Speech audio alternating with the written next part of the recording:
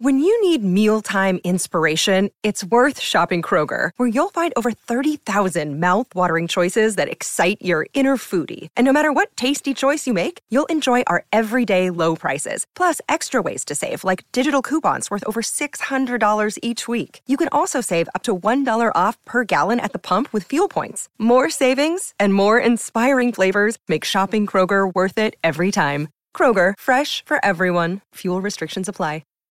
This episode is brought to you by Shopify. Whether you're selling a little or a lot, Shopify helps you do your thing, however you cha-ching. From the launch your online shop stage, all the way to the we just hit 1 million orders stage. No matter what stage you're in, Shopify's there to help you grow. Sign up for a $1 per month trial period at shopify.com/special offer, all lowercase.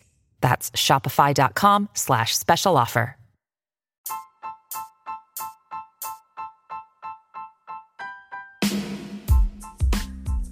Hey there, welcome to The Tint. I'm your host, Scott Fellman, and it's time for another foray into the world of aquariums from a slightly different perspective. You know, every once in a while, I admit, I get a little bit bored with the hobby or perhaps angry at it. Boy, this is a theme lately. I know I'm talking about it as I get back into it, but it's kind of more of a, not just an explanation of where I'm coming from, but maybe it's something that'll help some of you. I'm not bored in the usual sense. Maybe I'm just a bit annoyed with it. I've been in this hobby since I was literally a toddler, so it's understandable that now and again it's possible to be a bit, distracted from it for one reason or another. Now, my solution to resolving the occasional, hobby malaise has traditionally been to let things go on cruise control for a bit, or to engage in one of the many other hobby sectors that I play with. Well, like if I'm a bit over the whole South American agapo simulation thing, I'll play around with keeping fancy mollies. Maybe I'm tired of the kerosins I love so much. Time to focus on my reef tank, etc., etc. Sometimes, rarely, but sometimes, the best solution is to simply back away from the whole thing for a bit.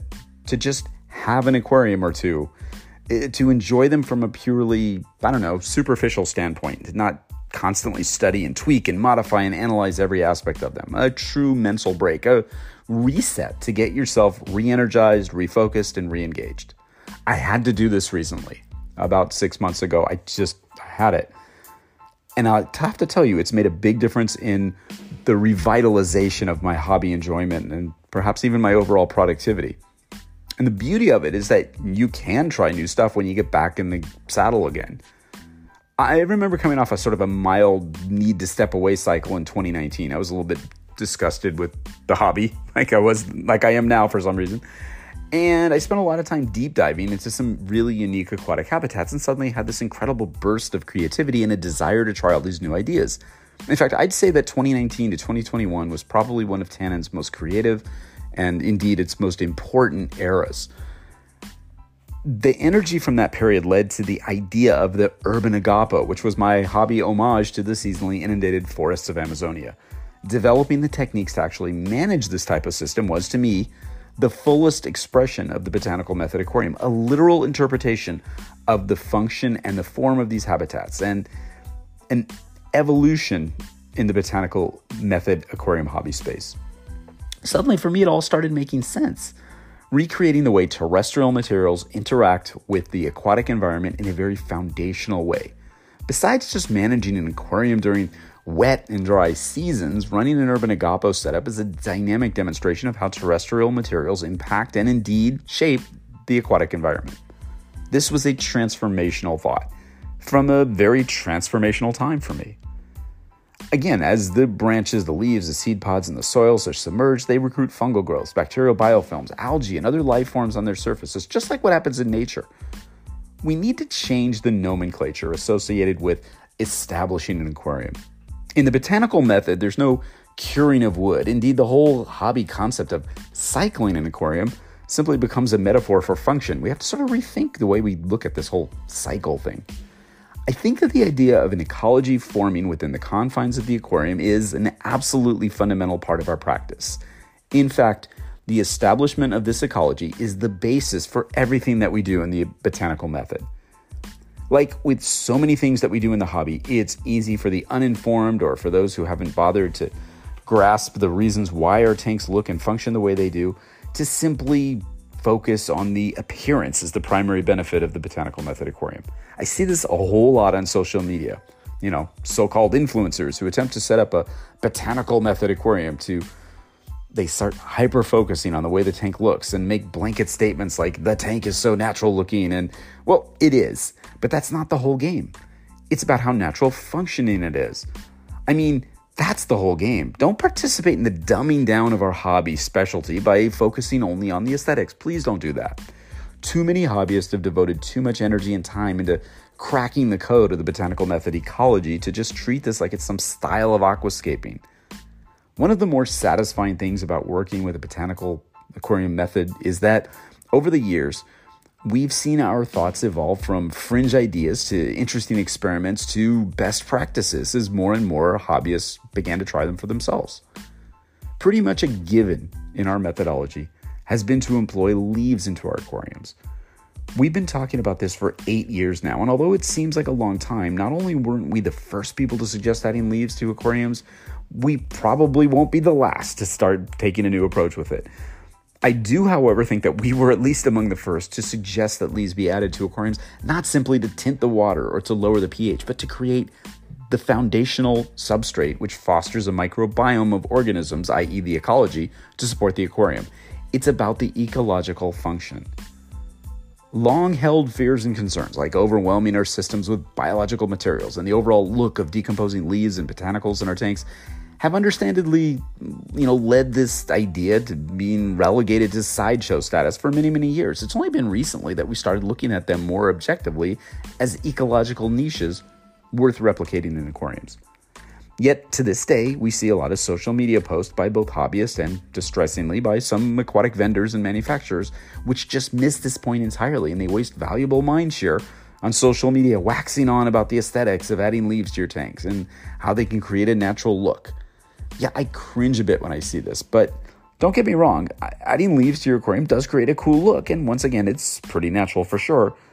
However, to merely proffer adding leaves to your tank for the visual sexiness overlooks the amazing ecological benefits that they provide. And often these suggestions fail to mention the fact that even if you want leaves in your tank just for the look, they'll actually have impact on the environment within it.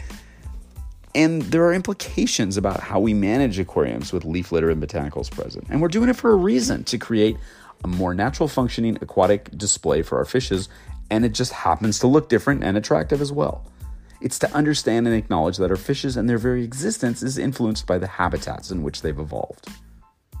Wild tropical habitats, aquatic habitats that is, are influenced greatly by the surrounding terrestrial geography and the flora of the region, which in turn have considerable influence upon the population of fishes which inhabit them and their life cycle. The simple fact of the matter is this: when we add leaves and other botanical materials to an aquarium and accept what occurs as a result, regardless of whether our intent is just to create a different aesthetic or perhaps something more, we are, to a very real extent, actually replicating the processes and the influences that occur in wild aquatic habitats in nature. The presence of botanical materials like leaves and twigs in these aquatic habitats is essential. In the tropical species of trees, the leaf drop is important to the surrounding environment. These nutrients are typically bound up in leaves, so a regular release of leaves by the trees helps replenish the minerals and nutrients which are typically depleted from eons of leaching into the surrounding forests. Most tropical forest areas are classified, or tropical forest trees, are classified as evergreens, and they don't have a specific seasonal leaf drop like the deciduous trees that many of us are more familiar with do. Rather, they replace their leaves gradually throughout the year as the leaves age and subsequently fall off the trees. So what's the implication here? Well, there's a more or less continuous supply of leaves falling off into the jungles and waterways in these habitats, which is why you'll see leaves at various stages of decomposition in tropical streams. It's also why leaf litter banks may be among the most permanent structures within some of these bodies of water.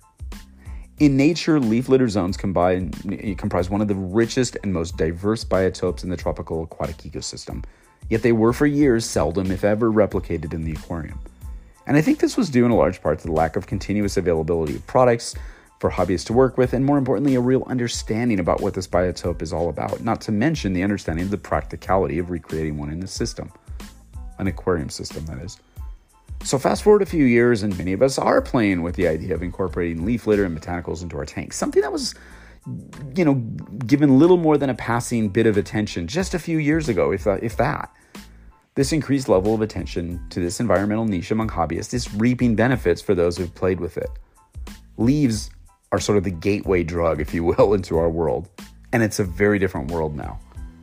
One in which your love for the hobby can certainly be influenced by the mood that you're in and the mindset that you adopt.